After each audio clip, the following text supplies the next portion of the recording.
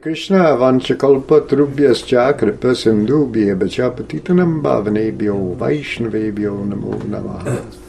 So we're continuing with the 11th Canto, chapter 31. We're up to text number 25. And we will conclude the 11th Canto today. So we're starting there at 25, so we'll chant that one. Om Namo Bhagavate Vasudevaya, Om Namo Bhagavate Vasudevaya, Om Namo Bhagavate Vasudevaya. So 25 goes like this: Sri Bala Vidya, Sri Bala Vidyan. Stri Bala Vridhan Adaya Hanta Sheshan Dhananjaya Indraprastham Samaveshya Vajram Tatrabhyasyachayat. Arjuna took the survivors of the Yadu dynasty, the women, children and old men, to Indraprastha, where he installed Vrajra as ruler of the Yadus. So what's happened up to this point, just go back a little bit so you get the context if you've forgotten.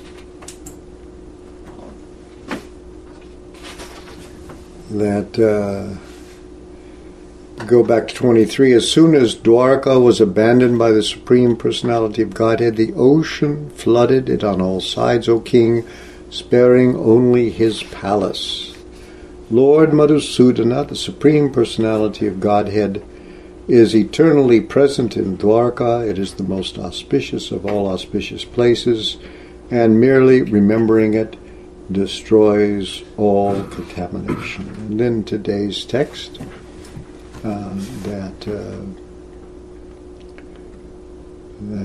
he took the survivors. There's no purports to either of these.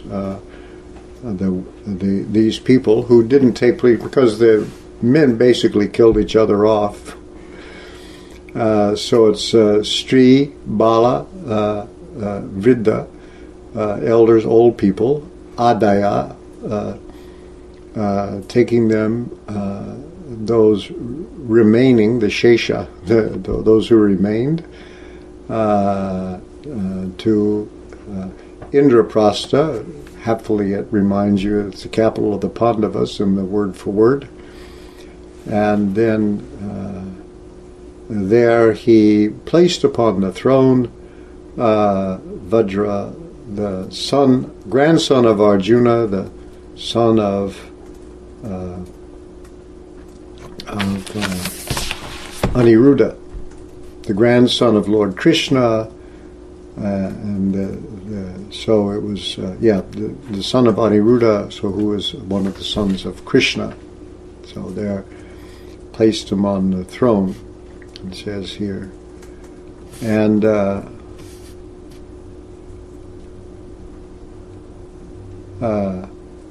if you go back.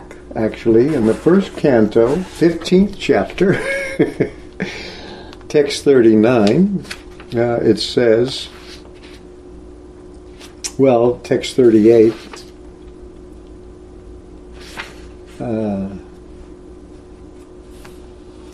we have to go back a little bit.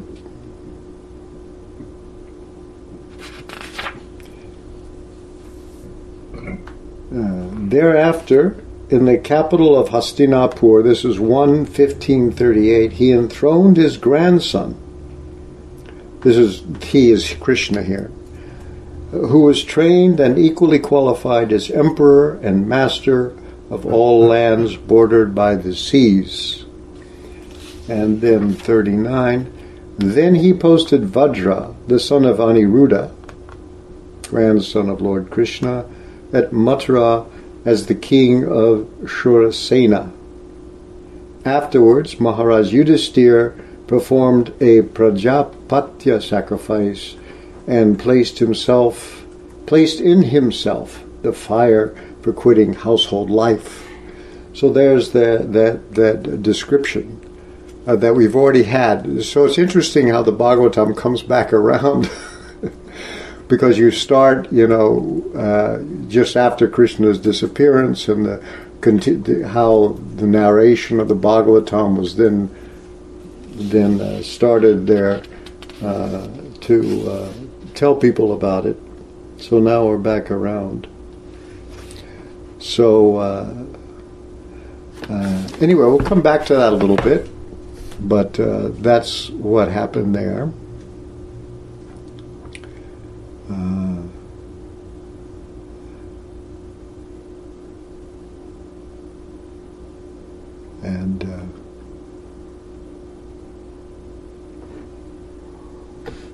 Let's read the purport a little bit of the 1539. It says, Maharaj Yudhishthira, after placing Maharaj Parikshit on the imperial throne of Hastinapur, and after posting Vajra, the great-grandson of Lord Krishna, as the king of Mathura, accepted the renounced order of life. The system of the 4 orders of life and 4 castes in terms of quality and work, known as Varnashram Dharma, is the beginning of real human life, and Maharaj Yudhishthira, as the protector of this system of human activity, timely retired from active life as a sannyasi, handing over the charge of the administration to a trained prince, Maharaj Parikshit. And then Prabhupada goes on to talk here about the system of Varna and Ashram. And then he mentions modern politicians do not wish to retire from active life, even if they are old enough. But Yudhishthira Maharaj, as an ideal king, voluntarily retired from active administrative life to prepare himself for the next life. Everyone's life must be so arranged that the last stage of life, say at least 15 to 20 years prior to death, can be absolutely devoted to the devotional service of the Lord to attain the highest perfection of life. It is really foolishness to engage oneself all the days of one's life in material enjoyment and fruitive activities, because as long as the mind remains absorbed in fruitive work for material enjoyment, there is no chance of getting out from conditioned life or material bondage. This Prabhupada has written in Vrindavan when he had done just that. No one should follow the suicidal policy of neglecting one's supreme task of attaining highest perfection of life, going back to God, back home, back to Godhead. So that was Prabhupada's purport to that. And so here it goes on about Maharaj Yudhishthira, but we'll continue and finish here with text 26. Goes Shrutva Suridvadam Rajan Arjuna te pitamaha tvam tu vamshadaram kritva jagmu sarve mahapatam. Hearing from Arjuna about the death of their friend, my dear king, your grandfathers established you, this is Maharaj Parikshit they're talking to, as the maintainer of the dynasty, and left to prepare for their departure from the world. So we've already heard all about this if you've been reading Bhagavatam or listening to Bhagavatam all along. There's no purports to this one. So Shrutva, hearing about the departure of their friend, Surit. Surit literally means good heart, a friend. So then your Pitamaha, your grandfathers, Yudhishthira and his brothers, established you So he knows all this already because he's part of the story. And then they left for the Mahapatam, their departure from this world. Notice what it's called, the Mahapata, the great journey. That's a journey you can actually prepare yourself for. You just don't have to sit there bewildered. What happened? What did it all mean? Where's it all gone? No, it's another journey, and you can start it now. So then we go on, text 27. Yaetad deva devasya Vishnu karmani janmacha kirya yach shaddaya martya sarva papai prabhuchate. Its translation is, a person who, with faith, engages in chanting the glories of these various pastimes and incarnations of Vishnu, the Lord of Lords, will gain liberation from all sins. There's no BBT purport. Bhanuswami translates this a little differently. A person who with faith engages in chanting the glories of these various pastimes and births of Krishna, they say incarnations of Vishnu here, but he says, following Vishnu Chakravarti, Krishna, the Lord of Lords, will be free from all sins. Because Vishnu Chakravarti Thakur just says, 2 verses describe the results of chanting the pastimes of Krishna from the beginning. That's the Bhagavatam. So that's why what we're doing today, and we have been doing, this is good for you. And when it's talking about preparing for death, here the name for a human being is Marcha, means a mortal, or one who is going to die. So this is the way you become free from sarva papa, all sins. So that's been being described here. And then we come to the last text, 28. Here the meter changes. Itam harer bhagavato ruchiravatara viryan nibala charitani cha santamani anyatra cheta chashutani grinani anyatra cheha chasutani grinan manusho bhaktim param paramahamsa gatao labeta. The all-auspicious exploits of the all-attractive incarnations of Lord Sri Krishna, the Supreme Personality of Godhead, and also the pastimes he performed as a child, are described in this Srimad Bhagavatam and in other scriptures. Anyone who clearly chants these descriptions of his pastimes will also attain transcendental loving service unto Lord Krishna, who is the goal of all perfect sages. This is a palastuti, or shruti, a verse that describes the benefits that occurred. So these come at the end, these kind of verses, when Vishnu Thakur, 2 verses describe the result of chanting the pastimes. So this is a conventional thing to do, to tell the reader the benefits you will get from having undergone this. So, itam harer bhagavata, thus, itam is thus, the exploits viryani of the avatars, actually it says incarnations of the Supreme Lord Hari. all those one. And then it says, as well as his Bala Charitani, his childhood pastimes,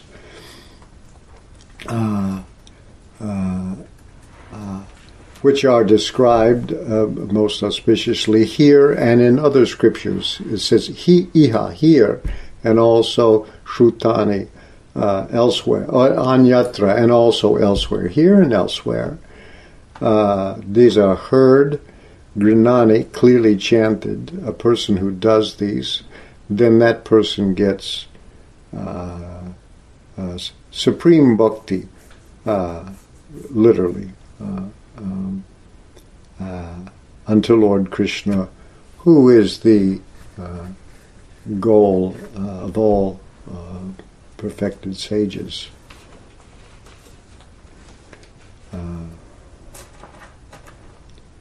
Vishnu Chakravarti remarks that here, where it mentions Bala, childhood pastimes, he picks up on that one. Bala is defined as age up to 16, according to many persons. Thus, the pastimes in Vrindavan are the most blissful.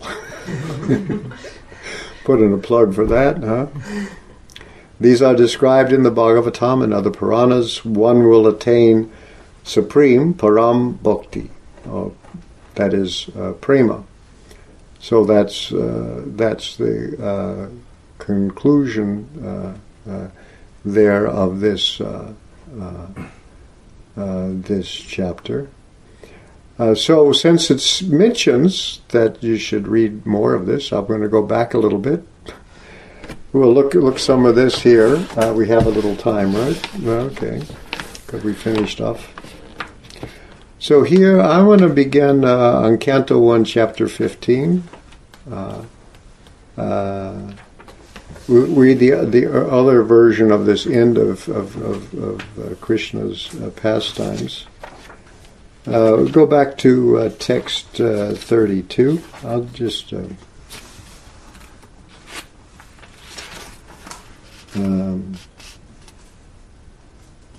so this here, the chapter 15 of Canto 1, which is called the Pandavas Retire Timely.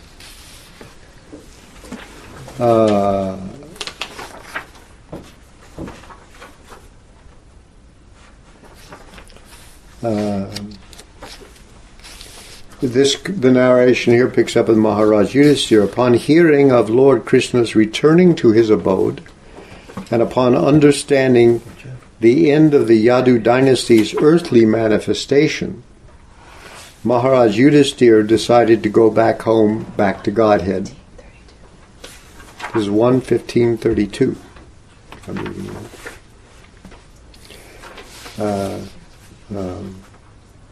Kunti, after overhearing Arjuna's telling of the end of the Yadu dynasty and the disappearance of Lord Krishna, engaged in the devotional service of the Transcendental Personality of Godhead with full attention, and thus gained release from the course of material existence.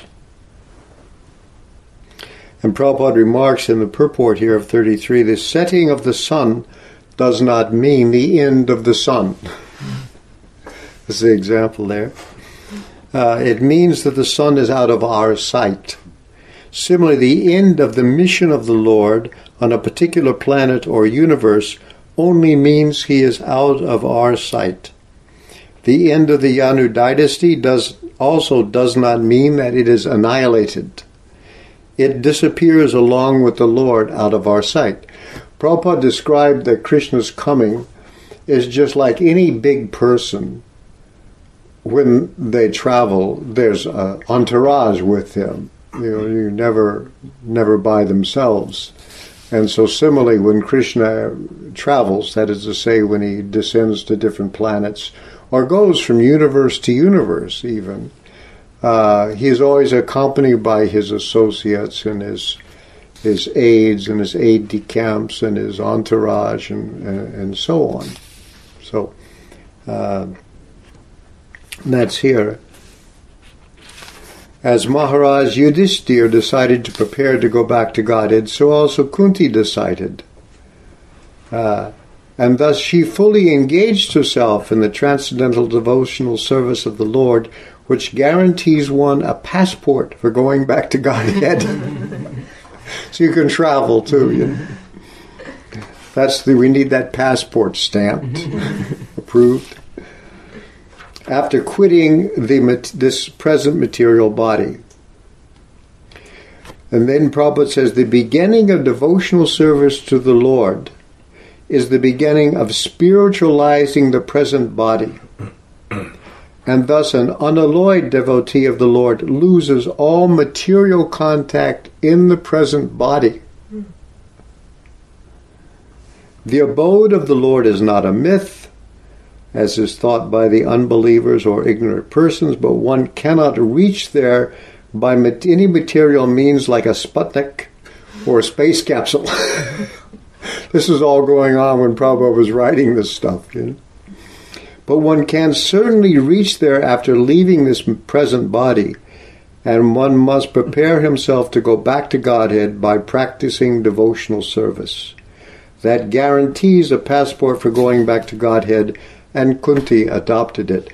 Notice how he says this. Prabhupada tells us that the unalloyed devotee, that unalloyed is a way of saying pure, no alloys are present, an unalloyed devotee of the Lord loses all material contact in the present body. So you're there already, actually. And so going back to Godhead is just an easy step then for that person. Anyway, so then we go on. The Supreme Unborn Lord Sri Krishna caused the members of the Yadu dynasty, this is text 34, the members of the Yadu dynasty to relinquish their bodies, and thus he relieved the burden of the world. This action was like picking up a thorn with a thorn, although both are the same to the controller. So what happened also was that the Yadu dynasty was so heavy duty, and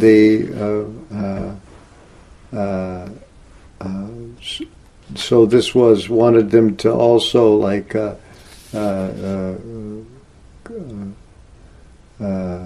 come away from the world. Another thing. So then it goes on, 35, the Supreme Lord relinquished the body which he manifested to diminish the burden of the world.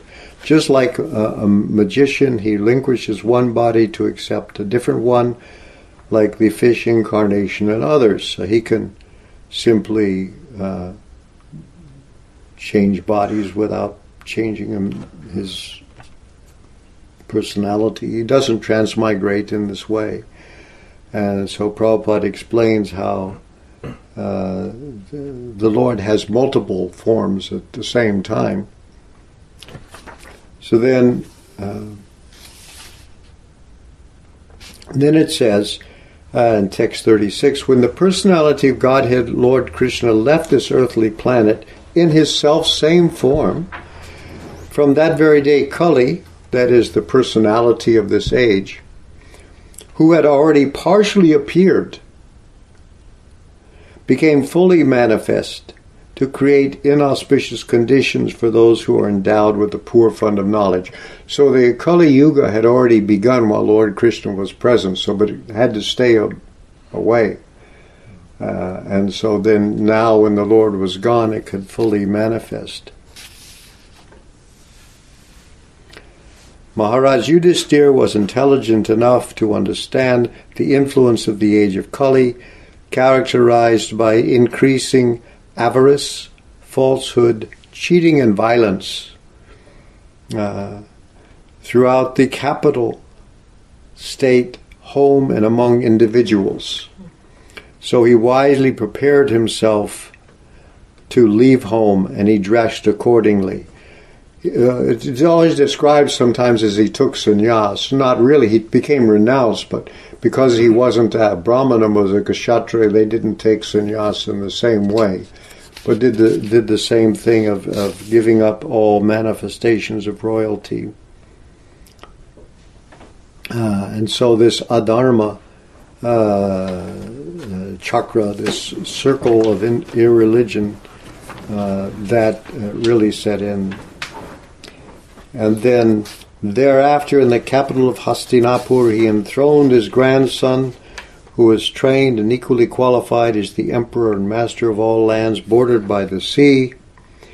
Then he posted Vajra, the son of Aniruddha, grandson of Lord Krishna, at Mathura, as the king of Shurasena. Afterwards, Maharaj Yudhisthira performed a Prajapatya sacrifice and placed in himself the fire for quitting household life. So he performed this internal activity of renunciation.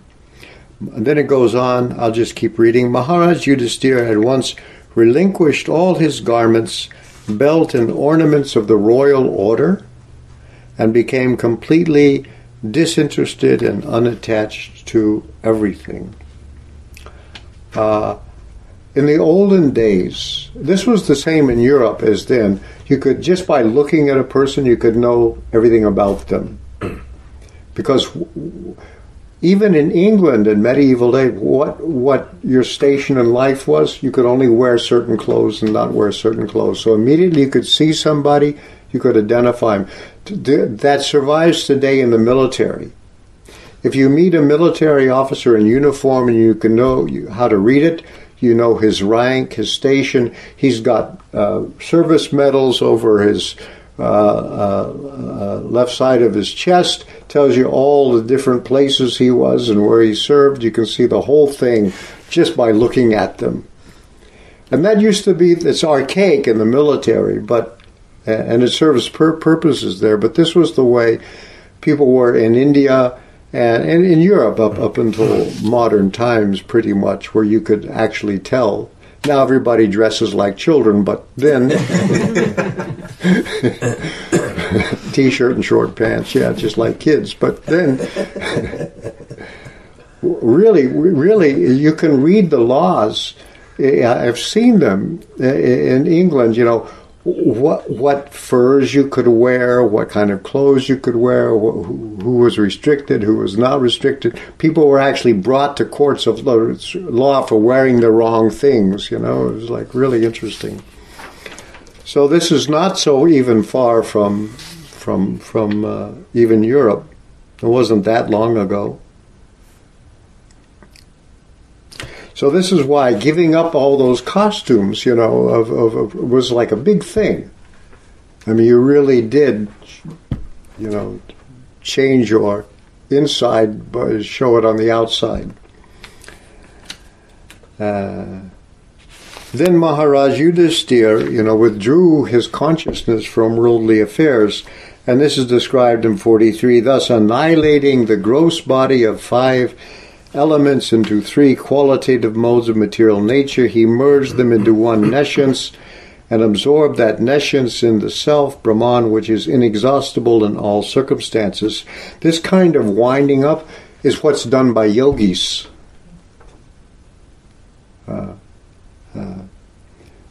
So they reverse, yogis by meditation can reverse the act of creation.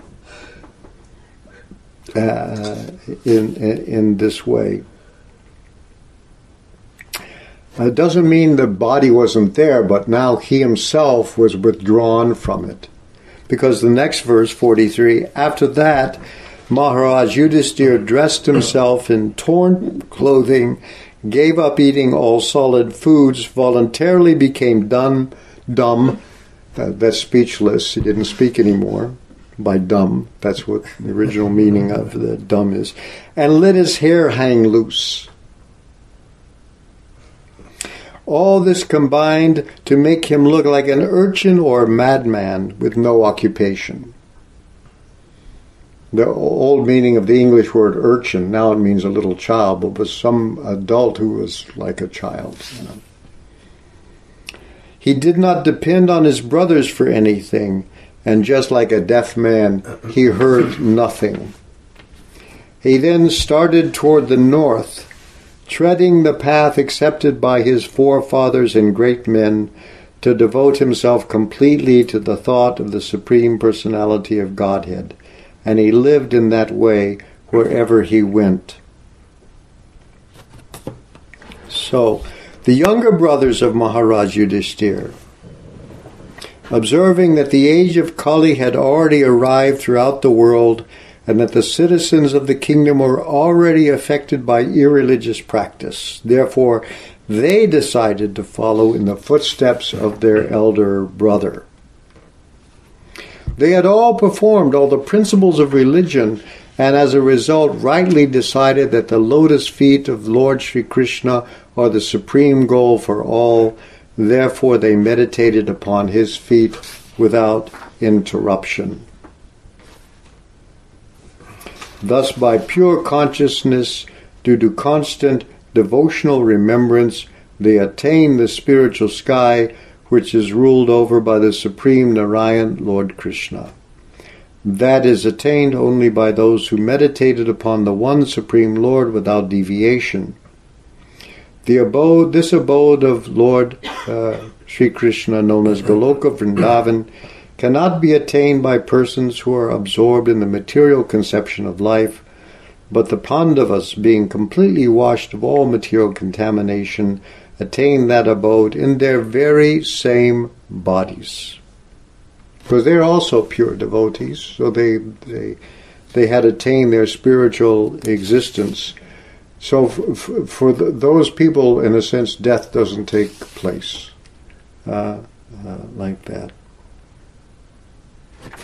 And so then it goes on in that way, describing how these the Pandavas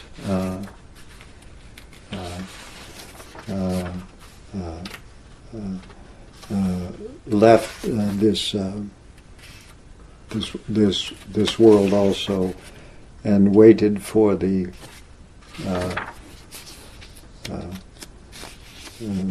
returned with Krishna, and so it goes on. Everybody else leaves at this time. So here we are today. With this, there's this sense of belatedness, and of course, what the beginning of the Bhagavatam says. The question the sages are now, after all this has happened, how can one attain liberation in this world? And they said, yeah, you can, because that although Krishna has left, the Bhagavatam has arisen, so that people in this age of darkness can get light from it. So this book that we are reading and hearing about today is how that one can continue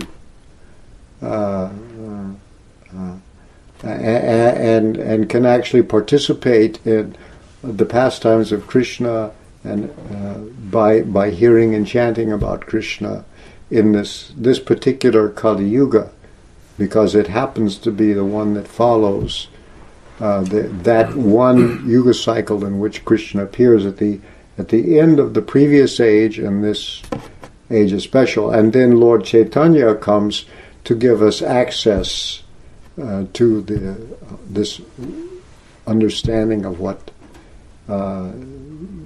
to appreciate Krishna's pastimes.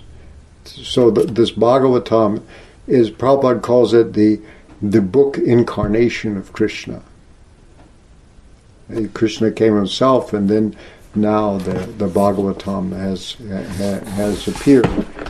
So anyway, that's we're going to have a break, huh? And we will continue with the 12th canto of the Bhagavatam when we return. Do you know when exactly that's going to be? We figured it out. It depends. It's either August 13th or the 20th. Yeah, it'll either be the 13th of August or the 20th. Depending if we want to start before or after Janmashtami. Yeah, before or after Janmashtami, yeah. We'll see how things go. You're going someplace? Yeah. I'm going down to Philadelphia and visiting with some people, so on. Disciples and such. Huh? Disciples and such. Yeah, well, the disciples are gathering. Get together. So that's what's going to happen, you can read more in this story on your own, so then we'll pick up there. So, any questions or comments?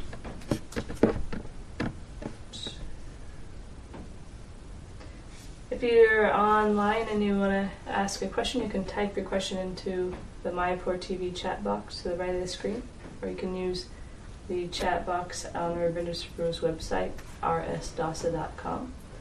And if you're on the phone, you can press *6 and that will unmute yourself. Or if you're in the live studio audience, you can just ask a question or comment.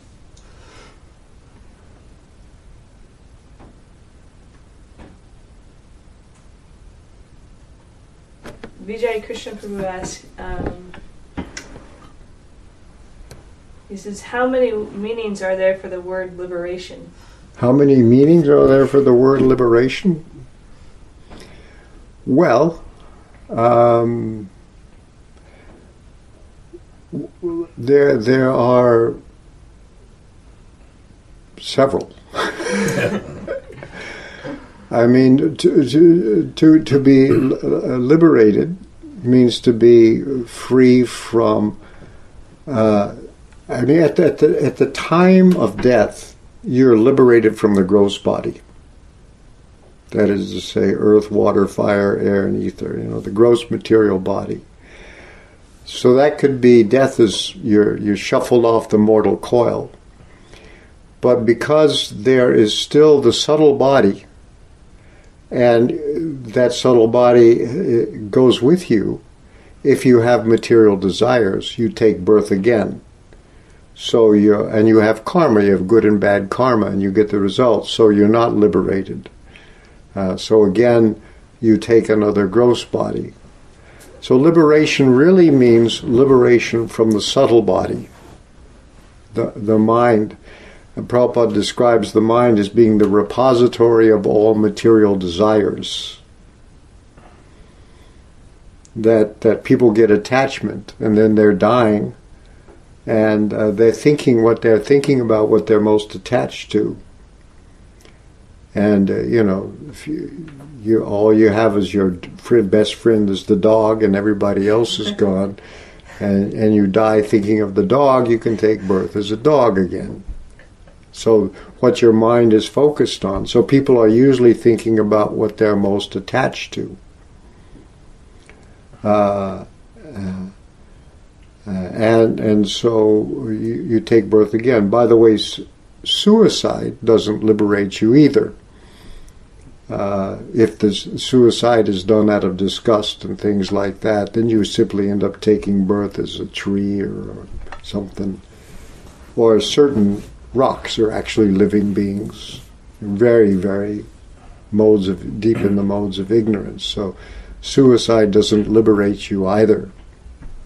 Only if you enter into the fire thinking of Krishna for some reason like that. But otherwise, if it's done most reason people commit suicide. It's not at all good. So that's one kind of idea of liberation. So liberation means and then there can be liberation into the Brahmajyoti, the impersonal. Although even that's described as you can come back down again from that, because we are persons, and just to be an impersonal spirit is not really a fully fulfilled condition. And then, so when there's a relationship with Krishna or with either with Paramatma or with Bhagavan, then there's also other different liberations that are that are there, depending upon your relationship. So the ultimate liberated condition is to be in the eternal association of Krishna, and there one is in a fully satisfied condition of happiness and fulfillment, which is actually ever increasing and ever more enjoyable. And then also, depending on whether there's worship of a relationship with Krishna and on reverence or in friendship, that's a whole other thing. Ramananda Prabhu comments and asks, he says, fascinating about changings of outside costume represents inside change, and that in the military you still know a person by his exterior dress. Very interesting point. Where can we read more about how in medieval Europe one could be arrested for wearing the wrong dress? That's amazing. I don't remember where I read it. It was some history book where they just mentioned some of these laws that were passed, in England about what you could wear and not wear, and the reason they knew about it was because of preserved court records about these things. So that's I don't remember where I knew about that, but that really was the way it was. I mean, you could see a person and you'd know right away what their rank in life was. Just like you still see that in the church vestments and things like that. How people dress, these kind of things. How cardinals dress one way and monks dress another way, and all these things are survivors from that time. Brahma Sampradaya Prabhu says, the age of Kali influences the moral character and behavior of humans on this earthly plane. Does Kali also affect the other planetary realms and personalities? I haven't thought about other places so much. Let's see, the Yuga cycles. I don't think it really, even the material heavenly planets, is not there. It's just here in Middle Earth,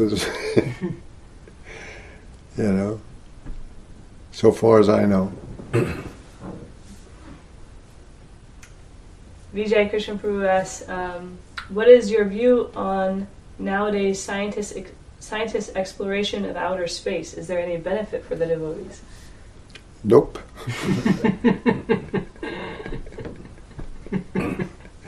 We all want to go to the heavens, don't we, huh? Yes, it's yeah.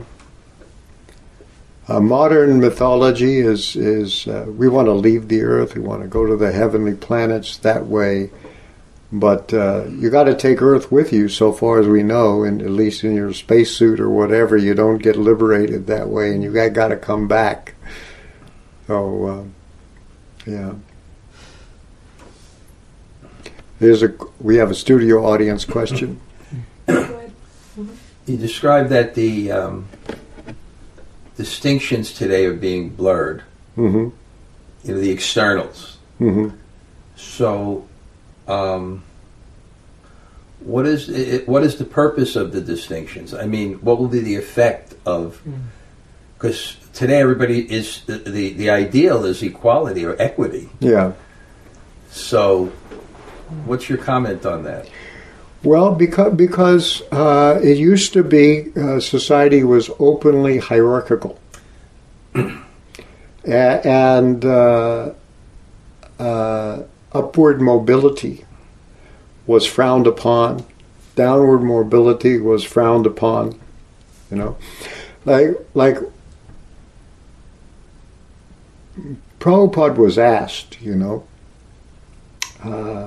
I asked Prabhupada actually this question: Has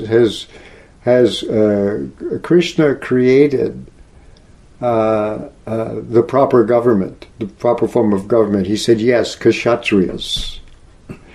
Not this form or that form, but there are people who could actually rule. I mean, to be a kshatriya, that is to say, those people who were in charge, the royal order, were these people who were fit to rule. To be a kshatriya meant you led armies. You didn't, as Prabhupada said, a real kshatriya didn't stand back in the White House and smoke cigarettes and send Sudras out to die. They were leading the army. You had to put your life on the line for other people. That's what a real ruler is. Nowadays, it's quite different. We haven't seen the Kalo Shudra Samplavaha. In the age of Kali, everyone is a Shudra. We're all equal because we're all low class. Basically, is what it says. But originally, according to the divine arrangement, there are four varnas: brahmanas, kshatriyas, vaishyas, and shudras. Now, and that's a hierarchical order.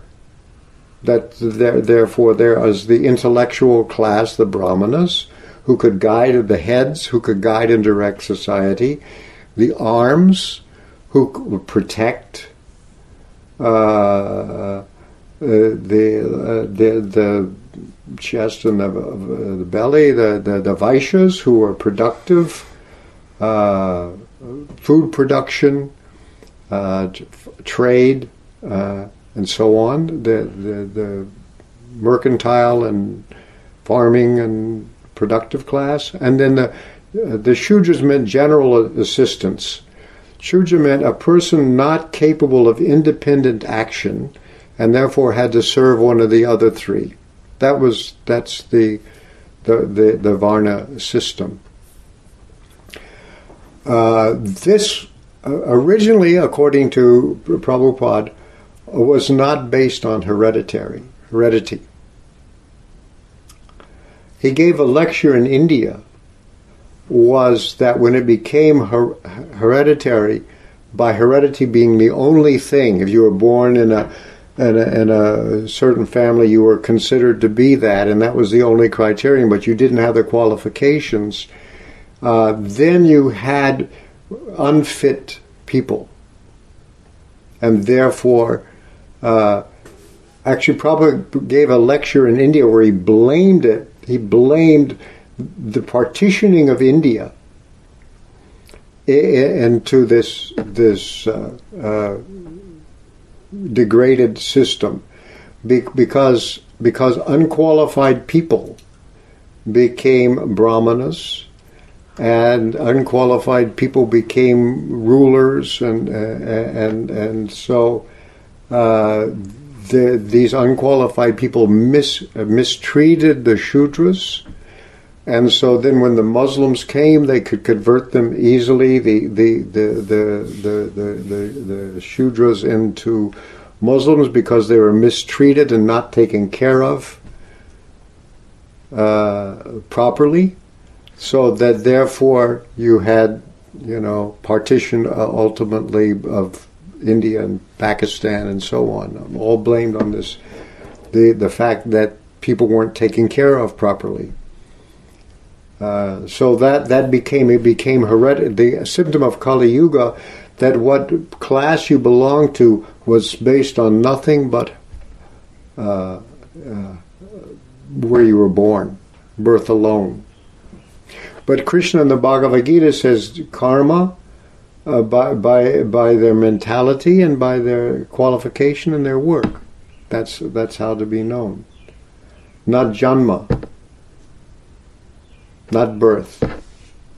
Guna and karma, by their qualities and by their aptitudes for different kinds of work, that should be the determining factor. So that's what we've seen. And so everywhere,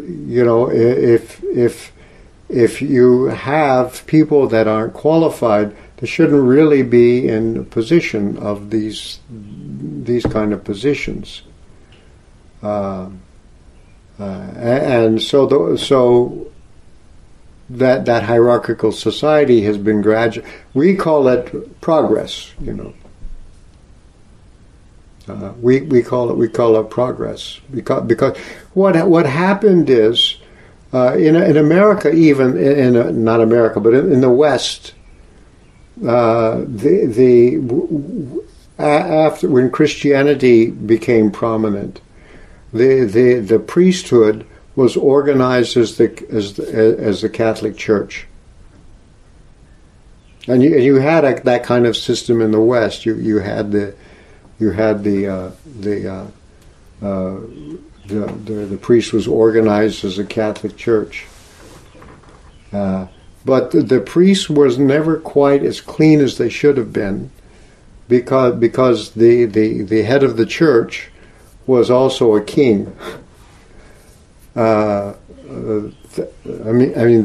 Vatican is now like 30 acres of land, but it used to be world headquarters, and there used to be like big chunks of Italy and other places that were owned and run by the Pope.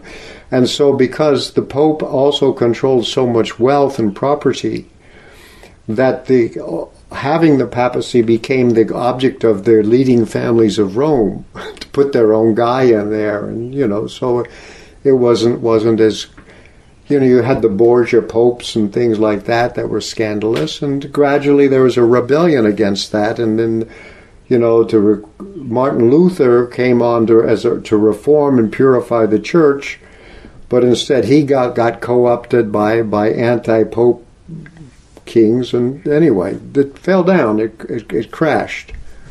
We haven't seen it. Then you had capitalism. There were the Vaishyas took over and became the main things, and the hereditary nobility just became a kind of ceremonial post. The guys who really ran things were the money guys. And then you had the communists. Well, okay, let's get rid of those Vaishyas and let the workers control everything. That's been our history, as that kind of something of a collapse. But then when the Soviet Union went down, things flattened out a bit. I was wondering what was going to happen next. But you see what's happened is the Vaishyas have come back big. Today, the world is run, as far as I can tell, by an international oligarchy. Doesn't matter what country you belong to, but the international oligarchy is concentrating all the wealth in a few hands. Whether, as you can see, people are saying, yeah, Trump's, colluding with the Russians, but it's not the communists anymore, it's the oligarchs who control all the wealth and the bankers, and they've got it all together. That's what's happened right now. That's our class society. That's what's going on now. And they'll probably blow it. They're too greedy, and when you get all the wealth concentrated in a few hands, nobody wants to do anything anymore, So anyway, I don't know the future, how it's going to work out. But Prabhupada was asked, why have you come to the West? By some reporters in the airport. And he said, I've come to give you a brain.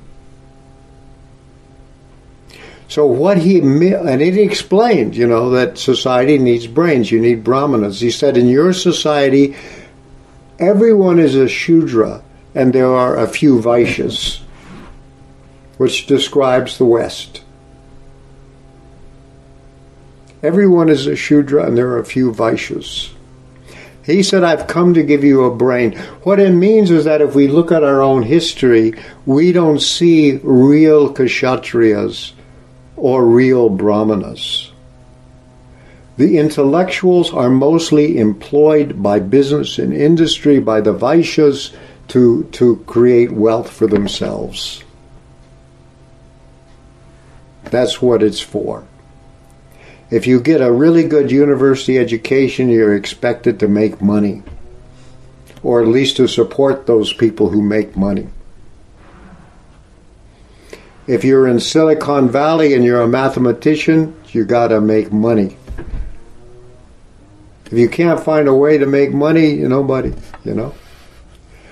The space exploration was going to go nowhere unless people can make money from it. Until you can monetize it, as they say, it won't work. So that's why that's our situation. We haven't seen real kshatriyas. And if you really want to know who has, by the way, speaking of kshatriyas, my father was a professional military officer, and I saw how it worked. The people who really run things in the Pentagon are the guys who manage the big defense contracts for building aircraft carriers, for building super stealth fighters, and that's the real. Who's the cutting edge fighters now? These little guys sitting in little things with computer screens running drones, firing down on a helpless civilian population. That's warfare. That's not kshatriyas. Kshatriyas put their lives on the line. They're warriors. We don't have them. That's what's happened. That's what happened. So I don't know. That's where we are today. So you haven't really seen real brahmanas and real kshatriyas. Prabhupada said, I've come to give you a brain. The International Society for Krishna Consciousness is supposed to create brahmanas. And if they're real brahmanas, then I think be able to engage actual kshatriyas. To have real kshatriyas and so on. But there was two things. The other thing was, of course, Prabhupada wanted self-sufficient farms, communities. This meant, with cow protection. It was very, very interesting, which meant that food production and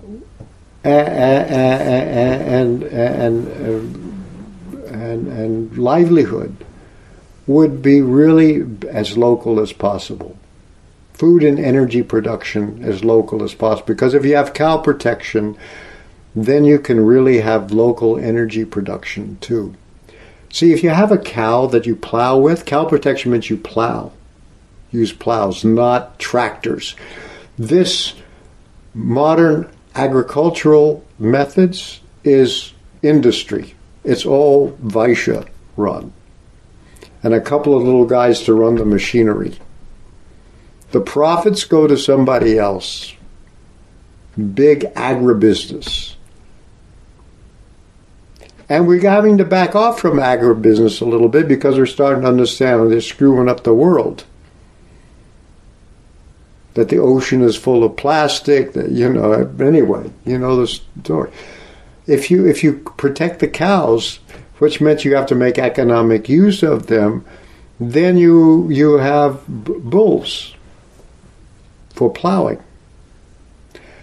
And as it turns out, even if you don't, cow dung is really great fertilizer, and it also you get gas from it, and if you start doing that, you can have very local, sustainable agriculture. And things will be decentralized. But I personally don't think that will happen until people practically have no alternative. The whole thing is going to have to collapse, unfortunately. But anyway, that's all, to have directions to create, because there is supposed to be in this Kali Yuga a 10,000-year-long golden age of Krishna consciousness. 10,000 or 1,000? I forgot. How many years did he say? 1,000 years, right? 10,000. 10,000, yeah. 5,000 up. That's right, it is 10,000. Sounded so much, 10,000 years. 5,000 up and 5,000 down of a golden age of Krishna consciousness in this Kali Yuga. Yeah, that's right. Anyway, that's a long answer. But yeah. So we haven't seen real. All our history that we have as written history is from Kali Yuga.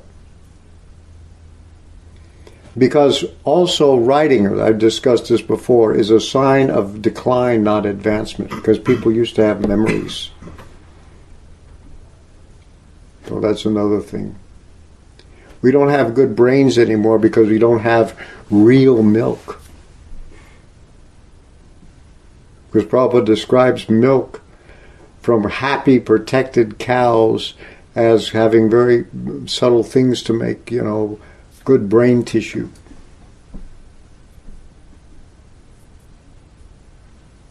Try it, Melissa. Try and see what happens. Cows that are taken care of, because the cows and the bulls are supposed to be your mother and your father, and therefore you take really good care of them and you revere them like you revere your mother and father. Remember revering your parents? All these archaic ideas are turned out to be really, really good ones. And then they'll be happy, and then they'll really, because the subtler things are, the more powerful they are. And so, if people's mentality, and even the mentality of animals are happy, then the things that come from them, like milk and other things, are also more beneficial. That's what he's saying. There are subtle energies which we don't know how to control, and which actually are more powerful than gross things.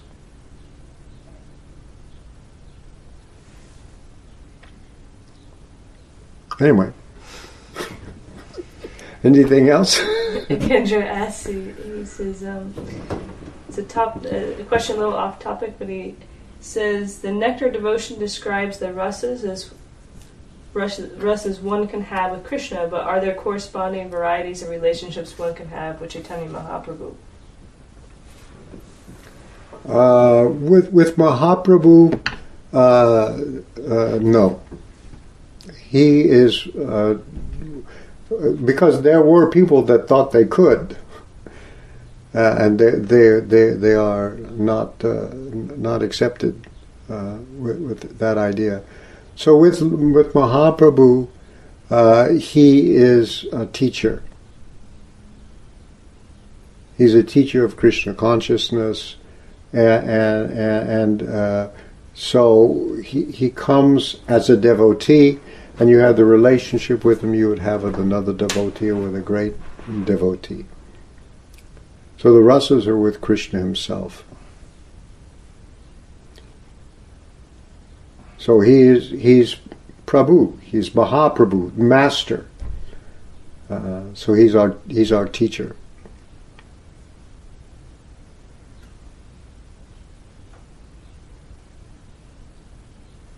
I have one question. Yeah. So, even pure devotees, when they leave this body and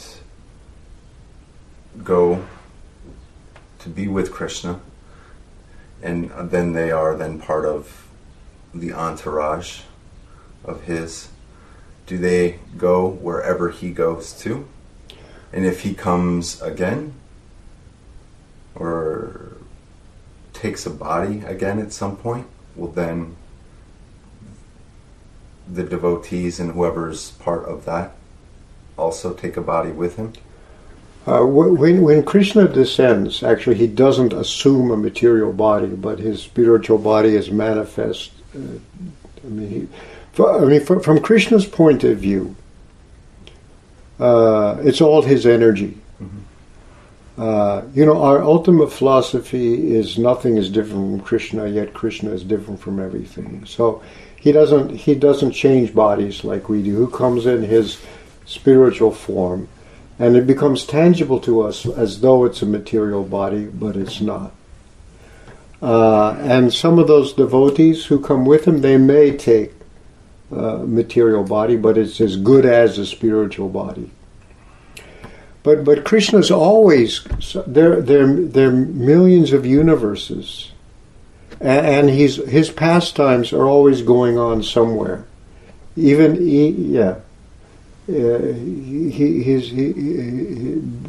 pastimes are going on in the spiritual world, is always being shown somewhere. It's always being displayed or one place. So he's always somewhere in the material world too, and so that people can have access to him. And sometimes it's said that devotees who leave their body now, they then go and join Krishna in one of his pastimes in the material world, and then they go back to Godhead with him. But they have this kind of intermediate step of assisting him in a pastime in the material world. But for one person who's fully Krishna conscious, material body is not really an inconvenience. I mean, you don't identify with it. And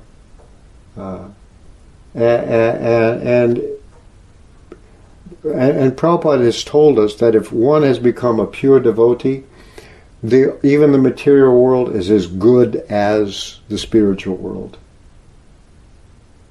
You just don't depend upon it or need your material body for anything. You know you can live without it, and your sustenance it only comes from Krishna. So if an advanced devotee leaves the body, it's not a big thing. Because death, I once read a definition of death actually in some astrology book before I was a devotee, and I remembered it. It says death is the ultimate failure to perpetuate relationships. That was their definition of death. And so if you are fully in Krishna consciousness, your relationships are eternal.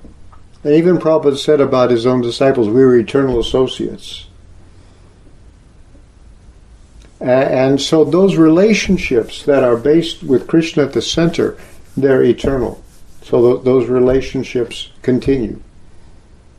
So by becoming a person, I'm not the enjoyer in the world, but I'm purely the servant of Krishna, I don't really undergo death anymore. We're getting it over with. I mean, it looks like death to people. What? You don't have sex? What? You don't eat meat? What? Wow! What? It's like dying, right? All the good things are taken away. We've given them up.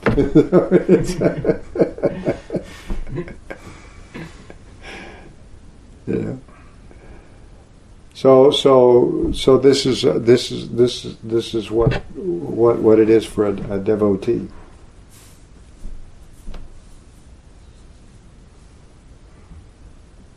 Anything else? That's it. Okay, so we'll be back either what dates again? The 13th or the 20th. So stay tuned and you'll find out whether the 13th or the 20th. We'll start